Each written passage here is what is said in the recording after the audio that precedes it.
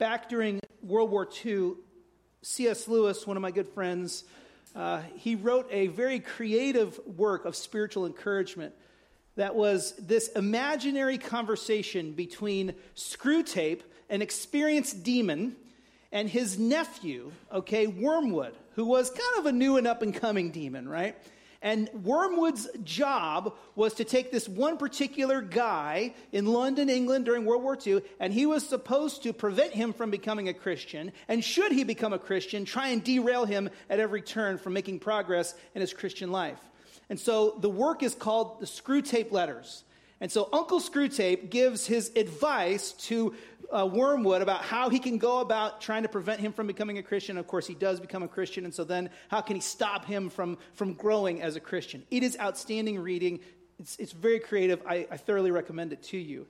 In the preface to the Screwtape Letters, C.S. Lewis wrote this: "Readers are advised to remember that the devil is a liar."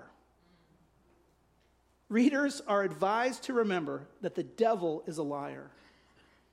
I think sometimes we forget that every day we are, in reality, in a spiritual war. And that spiritual war is not some mystical, knock'em sock'em, duke it out between angels and demons, right, in some realm that we can't see. That spiritual war is going on over influence over our souls. What we believe, what we think, and how we live. And C.S. Lewis wrote Screwtape Letters to say, listen, everybody, just remember, if you're a follower of Jesus, you are going to face opposition. You're going to be encountering truths that are presented to you as lies, and lies presented to you as truths. Satan is going to try to deceive you. And nothing has changed. Satan has been deceiving since the garden, since Genesis 3. And so you and I, in all the ins and outs of our lives, right? I don't know everybody here, but I know we all doing our things. We're going to work. We're dealing with stuff at home. We got retirement in view. We got school starting in a month or whatever's going on. All the things that are going on in our lives, right? We know that we are facing spiritual warfare right now. So you are advised to remember that the devil is a liar. That you're going to face this need to discern what is true and what is false. And right here in 1 John chapter 4, verses 1 through 6, we get a very succinct summary, right? That's this nice statement of what it means for us to do this. We're called to it, and then, how do we do it? And then why should we do it? And I just love this passage because it gives us, again, crystal clear marching orders in this war. And you'll notice in verse 1, we get the initial command, and John says it two ways. He says it negatively and positively. But watch what he says in chapter 4, verse 1, and this applies to all of us. Dear friends, again, talking about his fellow believers, right? Dear friends, do not believe every spirit. Now, that's the initial command stated negatively. Hey, don't be naive. Don't believe every spirit. Just because it's on the internet doesn't make it true, right? Just because it's being sold on a Christian website doesn't make it true. The term spirit here, in most of your Bibles, should be a little s. And this term spirit refers to worldview, thinking, and teaching. It's hard for us to kind of put it into one term in English, but we know it's primarily about teaching because of this. Number one, as we'll see at the end of the verse, false teachers dispense of this spirit, so they're teaching it. And then we'll see in the next few verses that we test it by what it says, by the doctrine of it. So we know that we're talking about what we believe to be true about the universe, about ourselves. We're talking about who God is, who we are, issues of identity, what we should do, issues of morality and ethics. So all that is a spirit in this context. And John says, do not believe every spirit, Don't be naive and think that every spirit, every teaching, every worldview is valid, or every content that you're going to read, right, that it's true and accurate. Don't believe every spirit. Secondly, he says, but test the spirits to see if they are from God. Test, discern, right? Figure out what's going on with what you're hearing. Analyze it. Compare it to a standard. We'll talk about the standard more in a minute, right? He says, but test the spirits to see if they are from God, because many spirits are not from God. So you're going to be going along in life. You're going to school. You're going to work, right? Whatever. You're on vacation. You're going to encounter truth, teaching. You're going to encounter someone present something as truth, right? You're going to encounter this. You're going to read it. You're going to hear it. Somebody's going to say it in conversation. And you're going to have to go, wait a minute, hold on. Is that teaching, is that worldview, is that spirit from God and therefore true and reliable? Or is it not from God and therefore not true and therefore not reliable? And we are called to discern, to test. There's a lot of different ways we do, testing in different circumstances. I'll never forget the first time my parents, many years ago, they bought a house that had a pool in it. And so the pool has to constantly be tested for the chemical levels in the water, right? And especially after my children swim in it, you got to test that thing because you just don't know. So, you got to test the water. My dad had to learn how to do these tests that you got to get the thing out and you got to look at, is the line here and does it turn blue or pink or what is the thing? And then we know about other tests, right? But anyway, so, it's like, okay, so we got these tests. Well, you have to learn to do that. Well, John's saying the same thing here. Listen, Christian, you bought a house with a pool. You've got to test the spirits. And if you're going through life uncritically accepting what's being sold to you on TV or what everybody else is reading, or what somebody found on the internet somewhere, you have to be careful. Because I would venture to say not just half of that, but most of that is not from God. And sometimes we bank on it like it is. Or in, again, naivete, we just like, whatever, it helped them, so maybe it'll help me. And John says, whoa, slow down. And he clarifies the end of verse 1. He says, okay, test the spirits, that's the command, test the spirits to see if they are from God, because many false prophets have gone out into the world. Now, there's a little discussion here. Is he just talking about false prophets that have left the church and they've gone out from the church and they've kind of rebelled against the apostolic teaching of the gospel that we find encapsulated for us in the Bible? Or is it just talking about like Satan sending out false prophets? And probably both. It doesn't really make a huge difference either way. One way or another, we live in a world that's populated by false prophets. In other circumstances or in other days, false prophets would actually have presented themselves as prophets or religious teachers. Sometimes today, we do face false prophets that present themselves as religious teachers. They might knock on your door on a Saturday morning, right?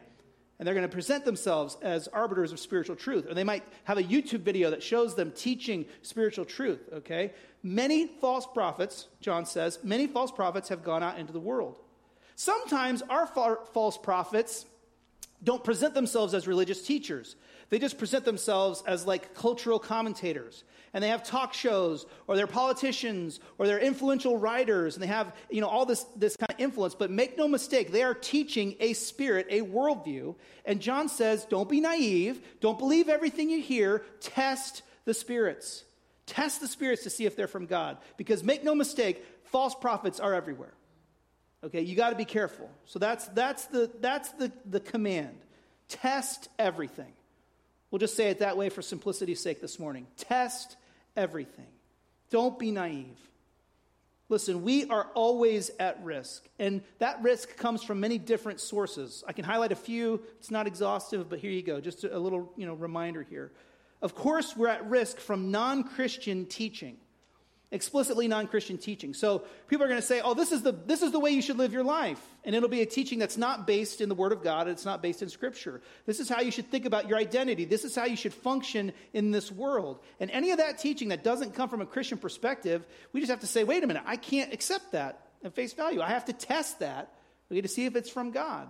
We'll talk more in a minute about sometimes when they happen to chance on something that's right. But on the whole, we test those teachings to find out if they are or are not from God, right? So obviously, non-Christian teaching, we're going to get there. Sometimes, though, there's maybe a non-Christian teaching that's seemingly innocent, and it's presented as innocent. It's presented as, hey, this is no big deal. And I'm thinking here of, like, the Disney Channel, right? So, we love watching those Disney movies. They're great. They're highly entertaining or whatever. But you pay close attention, and you will see that there is a worldview and a teaching that goes on in entertainment, in every form of entertainment. And you just have to be careful. Just because it's a form of entertainment that's rated for kids doesn't mean it's from God, right? So you just have to be careful that there's a lot of presentation of truth that's so-called innocent in the eyes of our culture that is certainly not innocent in the sight of God. So we have to test the spirits. I'm not saying don't watch Disney. I'm saying watch Disney with your eyes open, right? Pay close attention. Test the spirits. A third source of false teaching would be false, quote-unquote, Christian sources. Okay, every church that has a cross on it is not necessarily a church that proclaims the Word of God. We know this. So we have to say, okay, wait a minute, I have to be careful. Just because it comes from a Christian website or it's sold in a Christian bookstore or a Christian book website doesn't necessarily mean it's accurate or true. We have to test everything. We know about the prosperity gospel where people teach you if you come to Jesus, you'll get rich, and be healthy and be successful in everything. And so that's why you should come to Jesus. That's not the gospel. That's not Christianity.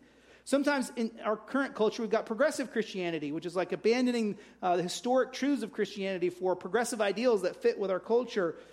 Sometimes certain forms of fundamentalism are false Christianity, where they claim your acceptance by God is on the basis of obedience to these particular rules. If you don't obey these rules, then you're not accepted by God. Test everything. Test everything. And some of you are a little sassy this morning. I can see it in your face. And you're thinking, well, shouldn't we test you then, Pastor Ryan? Yes! Yes! Bring your own Bible and open it. Right? I mean, you need to test everything. And you need to be working hard to discern, is this from God and consistent, as we'll see, with His Word, or is it not? Because there are a lot of false teachers out there, a lot of false teachings out there. So, yes, test any preaching that happens in this church, any teaching that happens in this church, you test it.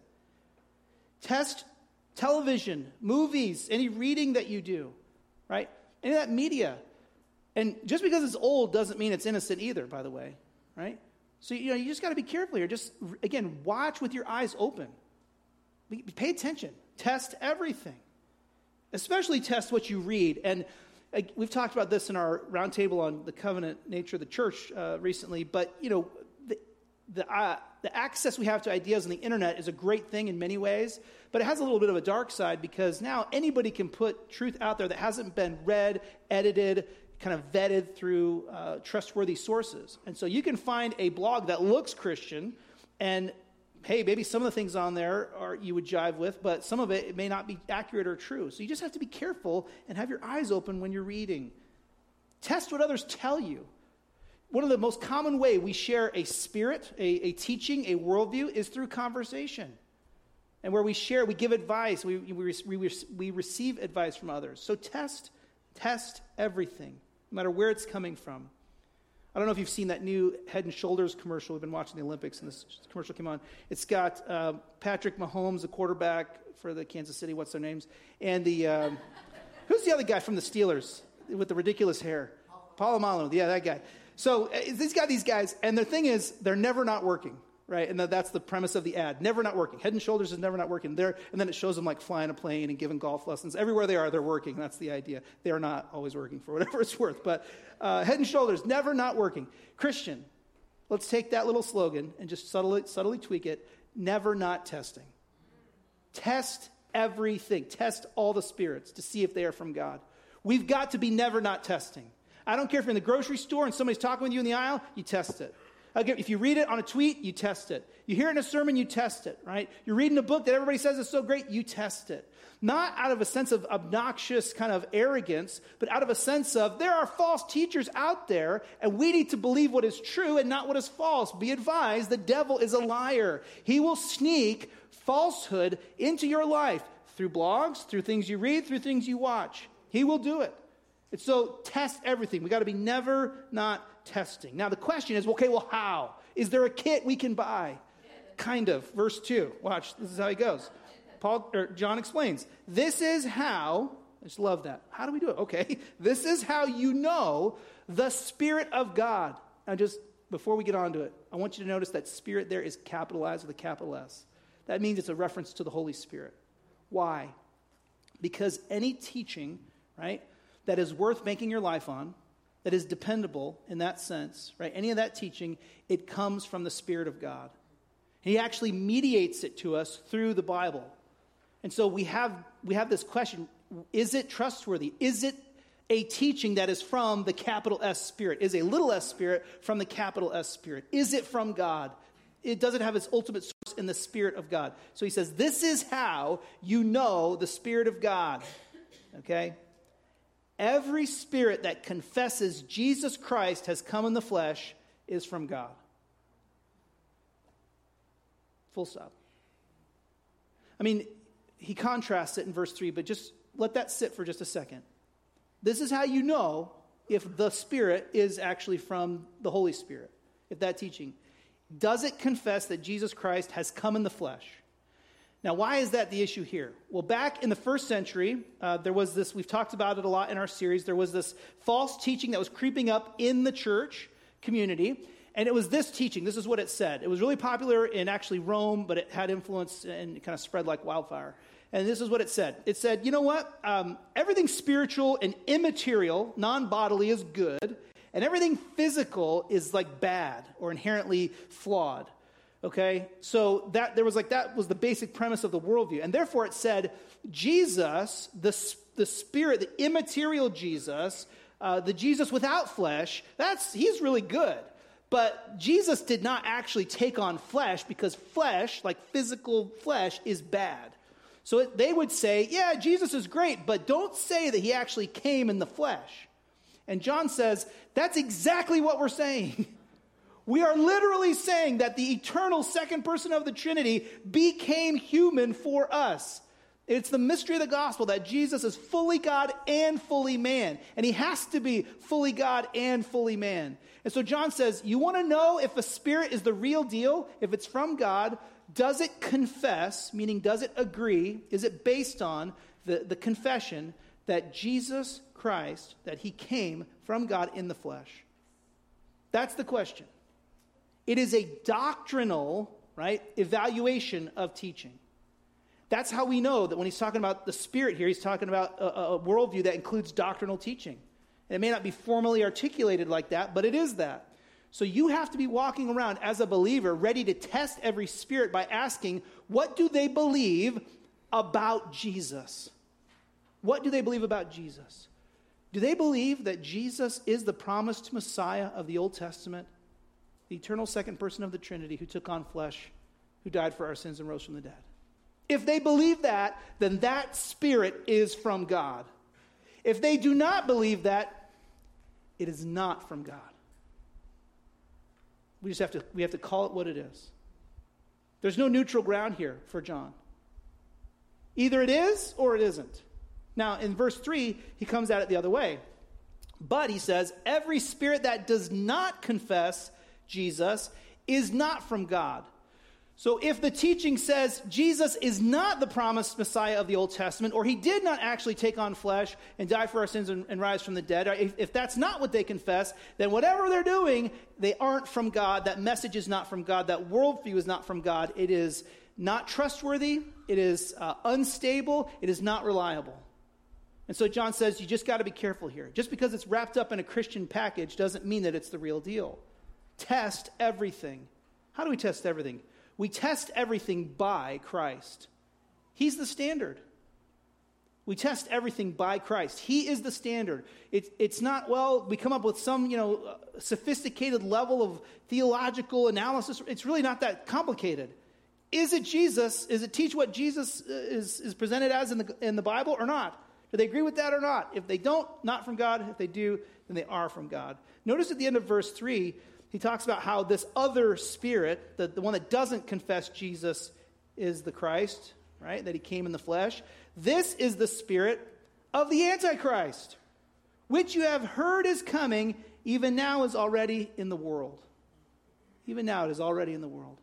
We covered this back in chapter 2 with Pastor Andy, but you got to know that there is there's an expected coming one who will lead the world in rebellion against Jesus. But sometimes we can think, that's the end times. That's coming who knows when, right? And we forget what John says literally. And this is, by the way, the bulk of the teaching in the Bible about the Antichrist is right here in 1 John chapter 2 and here in chapter 4. But this is what he says. He says, yes, the Antichrist is coming, but don't be deceived. The spirit of the Antichrist is here right now. And that teaching, it might seem innocent. It might seem like it's not harming anybody, but don't be mistaken. It's anti-Jesus. And because of that, we must view it with suspicion. We have to be careful about that. It will do harm. And so there's a healthy suspicion here of teaching and doctrine and worldview, right? So that's the spirit of the Antichrist, and we know that spirit is coming, but look, even now, it's already here and active. Now, he wrote that 2,000 years ago. Just imagine if he had access to YouTube, right? Are you kidding me? Now, the lie, be advised, the devil's a liar. The lie of our culture is that, like, Satan is working in, like, the ultra dark, really, really bad stuff that's obviously wicked and immoral, and, like, there's a secret baby sacrificing cult, and that's satanic, right? If there is such a thing, it is satanic, okay? Shouldn't be. But don't be deceived, because then all of a sudden we get out of that darkness, like that corner there, and we think, oh, well, but everyday life in America, like, Satan's not really that active. Yeah. Satan has won the hearts and minds of this nation by convincing people he doesn't exist. Be advised, he is a liar. And so what happens is you turn on the TV and you just turn off your filter. You just relax. Test everything by Christ. The spirit of the Antichrist is alive and well today. So you can't just turn it on and shut off your filter. You can't just open the book and shut off your filter. You must test everything by Christ. This is obviously done through the Word. So when John gives us this category in 2 and 3 about is the confession of Jesus there or not, that's shorthand for the gospel, right? And he's basically saying, we've given you, and this is, again, by the Spirit of God, this gift has been given to us, the Bible. And the question is what you're hearing consistent with what you find in the Bible? Right? This is the standard. And really the primary question is all about Jesus. How do they handle Jesus? Because when you see how they handle Jesus, that will clarify whether or not it's trustworthy or not. And so there's the high error and the low error that kind of he refers to here. The high error regarding Jesus would be to say there was no human Jesus. He was just like a spirit at work. And if Jesus was not human, then he is not our representative. The book of Hebrews makes that very clear. And so if he was not our representative on the cross, if he didn't die in our place and rise in our place, then you are still on the line for your sin. So that's not gospel. The low error is just as problematic, though. If Jesus was only human, that's another kind of false version of this. Jesus is only human. He's just a regular guy. This is how the Jehovah's Witness and the Mormons will present you Jesus, that he wasn't actually God that came in the flesh. He was like a human person who taught so well and did so many good things. He was like elevated and upgraded to being greater than human, but still not great as God, at the level of God or the God overall. And so it's complicated how they get there. But at the end of the day, they don't say that Jesus is the second person of the Trinity who took on flesh to die for our sins and rise from the dead. And so it's like, well, in that case, then Jesus, if he's not really God, then what is Jesus? He's just a guy. And if he's just a guy, then we need to stop worshiping him. Then he doesn't have power, he doesn't have inherent glory, and he's not able to save us. I don't care who they are. If a human being claims to be able to come and to save you from your eternal sin, you got a problem there, right? Because we can't. And so there's a lot at stake here. Test everything by Christ. Now, what about that neutral ground, supposedly neutral territory? Roses are red. Empirical evidence, scientific fact. What do we do about all that kind of stuff? Well, here's the reality. When it comes to statements of scientific or empirical fact, obviously, in that case, there's not really anything spiritual at stake. Sometimes there is, and if there are spiritual truths that are being attacked by scientific means, like creation, that God created everything, we have to deal with that as a spirit to be tested. But I would say it this way. We need to test any teaching that makes any kind of moral, spiritual, identity, or theological claim, which that's basically just about everything. There's not much that doesn't get there. In purely scientific terms, like are we testing, the speed of this, or, which swim cap is the fastest? We're watching the Olympics, and we're going, which swim cap is the fastest? I don't think you need to test that one. Okay, if that's the study you're reading. Okay, but outside of that, if it makes any kind of claim to ethics or morality, any kind of claim to explain who we are as humanity, why we're here, what we're supposed to be doing, if there's any theological connection at all to who God is and what the Bible says, then we test it. Okay, then we test it. So most things need to be tested. All counseling must be tested by the Word of God. Again, another way Satan has kind of snuck in here is, again, be advised, he's a liar. Right? It's like, well, if you need advice about what to do in life, you don't really need to go to a Christian source for that. You should go to an expert. Test everything by Christ. If you go to the expert, everything they say is subject to verification by the Word of God. That doesn't mean they might not find something helpful, But I think it's problematic when our first gut instinct is to go to someone outside of Christ for counsel on how we should live. That's a problem, right? All counseling must be tested. Most politics should be tested. Why most? Okay, I was thinking about it this week. You're like, what do you do all week, Pastor Ryan? This is what I do. I sit around, I was thinking about a politician like having a disagreement with a city council about whether or not a road should be paved or not. And I'm thinking, I think that could not be tested. Like, okay, whatever. He's running on this campaign. I'm thinking local politics. The roads in West Milford need to be repaved, and we're going to get it done. Okay, fine. Okay, then I don't think that really needs to be tested. Now, there are certainly biblical principles that might tangentially apply to that about financial stewardship and wisdom and all the rest, of course, but it in and of itself does not necessarily need to be tested. However, any political view that involves the family, that involves our identity, that involves especially the gender issue that is such an issue in our culture right now, that involves life, abortion at the beginning of life, or euthanasia at the end of life. Any political agenda that deals with any of that must be tested by Christ. Test everything. All forms of entertainment have a message, okay? It doesn't matter if it's a play, if you're reading Shakespeare or whatever you're watching Disney, it has a message. And multiple messages, actually. So you need to be paying attention to that. Music has a message. Did you know that? Music carries a message with it.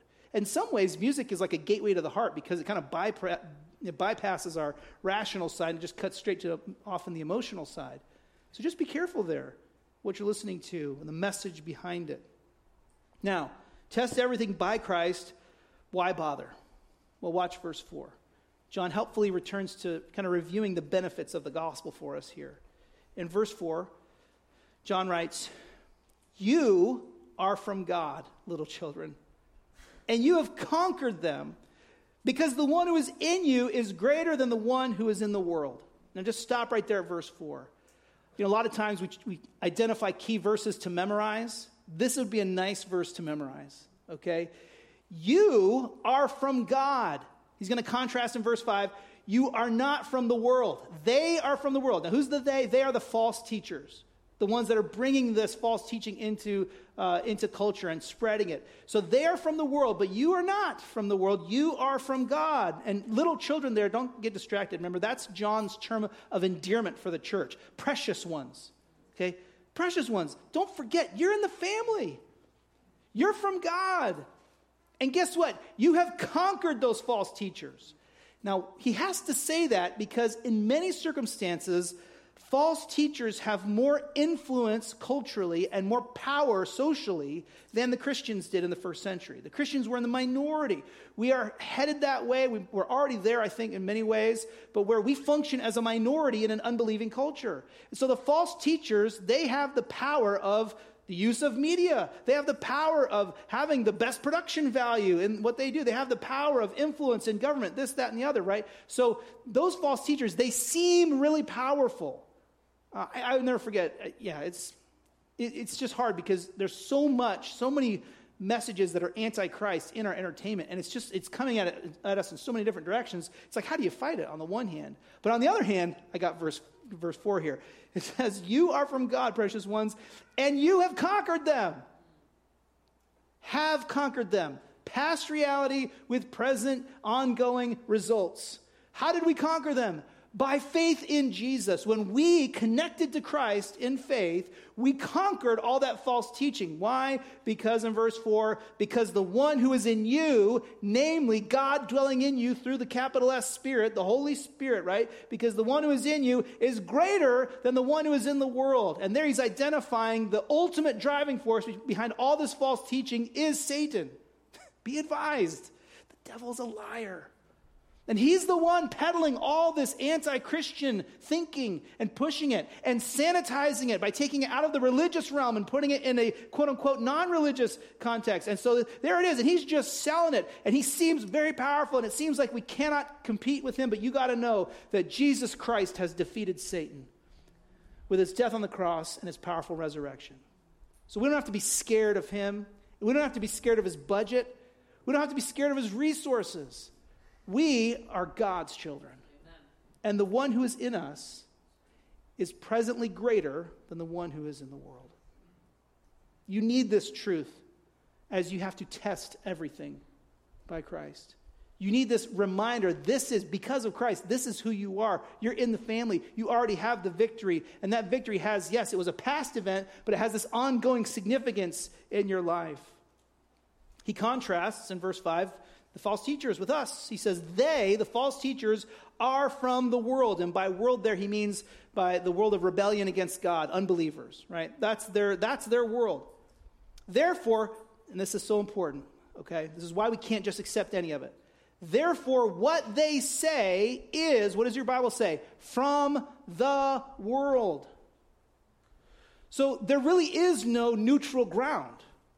That's what John's saying. If they're not from God and speaking in harmony with the Spirit of God and in agreement with the apostolic message about God, if that's not what they're doing, then they are from the world. And what they say is from the world, which means it is suspect. And at the very end of verse 5, and the world listens to them. They speak the world's language, and the world receives. You know what? Many days, so do we. I just got to tell you that there is an importance to thinking biblically every day. We can't just think like everyone else thinks. Never not testing. We got to be after it. Because this other chunk of teaching that we're going to face, and it's the majority, right? It's not from God, it's from the world. It is therefore not authoritative. Its ultimate source is Satan. And even though it might seem innocuous on the one hand, on the other hand, you have to acknowledge it for what it is.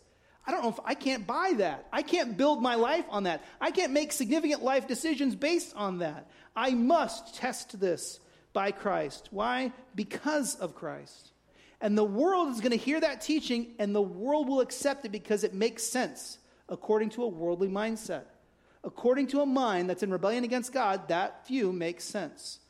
I'm reading this book, and I commend it to anybody who's up for it. It's called The Rise and Triumph of the Modern Self. The Rise and Triumph of the Modern Self. It's by Carl Trueman. It's a philosophical analysis of how we got to a place in the world where I can say this sentence and it might make sense to you. I'm a woman trapped in a man's body. Right? That sentence, for fringe academics, there may have been many over the past 50 years that would have been like, oh yeah, that's a thing. But you can say that in Starbucks today, and people go, oh yeah, could be. How did we get to the place where we're in a world where someone can say that and it makes sense? Well, it's because these false teachers are from the world, and they speak the world's language, and the world listens. And the world's like, yeah, that's a thing. Like, yeah, that could be, that's it. And so I commend that book to you. The Rise and Triumph of the Modern Self is a really good read by Carl Trueman. The fact is, they are from the world. But, verse 6, we are from God. Anyone who knows God listens to us. Now, who's the we here? The we here is the apostolic we. This is the Apostle John flashing his apostolic badge. We talk about that every once in a while, but sometimes in the Bible, the apostles kind of whip out the badge. They're like, sheriff, bro, deal, okay, right? Like, that's their deal. So he does that here. John says, hold on, I have the badge of authority. We are from God, the apostles. Anyone who knows God, remember that's the secret knowledge, their little thing. Anyone who knows God listens to us. And anyone who is not from God does not listen to us. So John says, basically use the apostolic teaching as the standard for the testing. Test everything by Christ. Once again, that's why we're so big on the Bible here. Because it doesn't matter who's preaching or teaching. It doesn't matter what you're watching or listening to. This is the standard. This is how you test to see if that spirit is from God or not. This is what God has blessed us with. He's given us the resource that we need. And so we need to rely on it, on the apostolic, transferring of the message. The baton, Jesus gave the baton to the apostles wrote down the message, and they started spreading it everywhere. And so here we have it encapsulated for us in the Word. So anyone who knows God listens to the apostolic message and agrees. Anybody who doesn't, anybody who's not from God, does not listen to the apostolic message and does not agree. And then he concludes in verse 6 with this important identification. He says, this is how we know the spirit of truth and the spirit of deception. By fidelity to the apostles' message. This is how you know whether the spirit, the teaching, the worldview is true or whether it is false. Does it exist in harmony with or as an outflowing of the message of the apostles about Jesus? Or is it something else? Because if it's something else, it's not just innocent, it is deception. Note that at the end of verse 6. This is how we know what? The spirit of truth, capital S, what comes from the Holy Spirit is truth. And we can contrast that with the spirit, the teaching of the world, which is deception. Be advised, the devil is a liar. In significant passages in the Bible that talk about spiritual warfare, the issue is never charms or symbols or incantations or, special recipes for prayer juice or something like that. Like these passages, I'm thinking of 2 Corinthians 10, I'm thinking of Ephesians 6, I'm thinking of Colossians 2. These passages, they talk about the battle for our mind and what we believe. And so we must protect our minds. We must be careful. Test everything by Christ, but test everything by Christ because of Christ. Because we are God's children. And precious ones, there's something at stake if we choose to follow deception rather than follow truth. And God has provided for us because he doesn't want us wandering aimlessly in this world, just being influenced by the loudest voice or the voice with the biggest production budget. He says, listen, test everything by Christ and test everything because of Christ. Listen, 3 ways he reminds us here we have benefits in Christ. Because of Christ, we are God's children. We are from God. We are in the family. And John keeps coming back to that because it's so important. He's like, don't sell out. You're in the family now. Don't sell out. Secondly, because of Christ, we have overcome false teachers. We have victory in Christ. In real time. And sometimes it just doesn't feel like it, but it's true. You've got to know that it's true. Especially as we increasingly are a minority in the culture. Thirdly, because of Christ, we know that God is greater than Satan. We know that God is greater than Satan. You realize Satan leveraged all of his influence and power to try to thwart the ministry of Jesus. And guess what? Satan is a loser. And you can tell him I said that. He lost. 40 days in the wilderness. Jesus stands firm on the word, right? Stands firm on the word, quoting from Deuteronomy to defeat those attacks on what Jesus was thinking and feeling and wanting to do, right? You can think about it in the garden where Jesus is tempted to say no to the mission and to just abandon it. And he could have said no, but instead he says, not my will, but yours be done. He defeats that satanic attack. Judas is influenced by Satan to deliver Jesus, and in so doing, he indirectly and unintentionally facilitates the plan of redemption that is the ultimate cause of his defeat. Satan is a loser, but he's mad. And he wants to derail the work of Jesus. And he wants to hinder the church. And if you're here as a follower of Jesus, you need to know he wants to prevent your spiritual growth. Be advised, Satan is a liar. So we got to test everything. We test everything by Christ, and we test everything because of Christ. False teachers are worldly. They speak its language. And frankly, I'm concerned that we speak that language a little too well. Every once in a while, we'll use a term that is a biblical term that might sound a little outdated, even though we update translations every 2 decades or something that happens. But the fact of the matter is we use some of these biblical terms. Even this morning in our ABF, we were talking about the term admonish, which means to warn through teaching. So we don't, a lot of people on Twitter aren't throwing around admonish, okay? We track that. But anyway, but why use biblical language? Because I don't want to say things the way the world says things all the time. I want to communicate the gospel clearly, right? I want to put the cookies on the bottom shelf in that sense. But what I don't want to do is start thinking in that way, where I just hear and agree with what the world says, and I forget to test the spirits, to test everything by Christ because of Christ. What's at stake? The spirit of truth, capital S, versus the spirit of deception. We were sightseeing one time. We went and did a European trip back when we were younger and more glorious, and we went to Europe with some family members. We flew into, how did that work? We ended up flying into Rome somehow. We're in the airport in Roma. And we're getting off the plane, and I'm really hungry, and who knows what's going on with the time change or whatever. and there's like a snack stand there with like a Snickers bar that's like screaming my name, right? So, and I had come prepared, so I had euros. So I go to buy the Snickers. You think, where are you going with this, Pastor Ryan? Just work with me, okay? So I go to buy the Snickers bar, and I give the guy the euro bill or whatever, and he gives me back this change. And I'm looking at this change, and we were getting the bags and going. I mean, we're in a hurry, right? And I look at this change, and it's just not looking right. And so I took a second to sit there and try to, my brain with sleep deprivation and time changes and all the rest, to try to calculate the change. And this guy had shortchanged me. Easy target. Tired tourist coming off a long plane, and he had robbed me. I was €5. Okay, so much money. So, but I'm like, hey, let's go. And then he had it right there in his hand. He was waiting to see if I would notice. And of course, and then he puts the rest in there. Okay. Now, guess what? Every single transaction after that, I was worried about being deceived. Right? My ears were up, and I can tell you what, I counted a lot of euros on that trip to make sure we got the right change. Listen, brothers and sisters. This is how we have to live. We have to live with our ears attuned to what we're hearing. We have to live with an awareness of the spirits, right? Of what's being taught, of what the culture believes. And just because they're not teaching it in a church doesn't mean it's not related to spiritual truth. And John says, don't be fooled. Test everything by Christ and test everything because of Christ. In some senses, this means we have to have a constant reminder of this apostolic message, which is why, hopefully, if you're a part of our church family, we keep coming back to the same things. Now we're going through the Bible, we're learning all kinds of new truths about God, but they're not brand new. I mean, they're these truths, the truths that are here, again, encapsulated for us in His Word. And so it's like, I had a friend, William Grimshaw, British pastor in the 1700s, but he was like, in all the coming and going that people do and all the living and dying that people do, there's one constant need, right? It's a reminder. And so Grimshaw said it this way.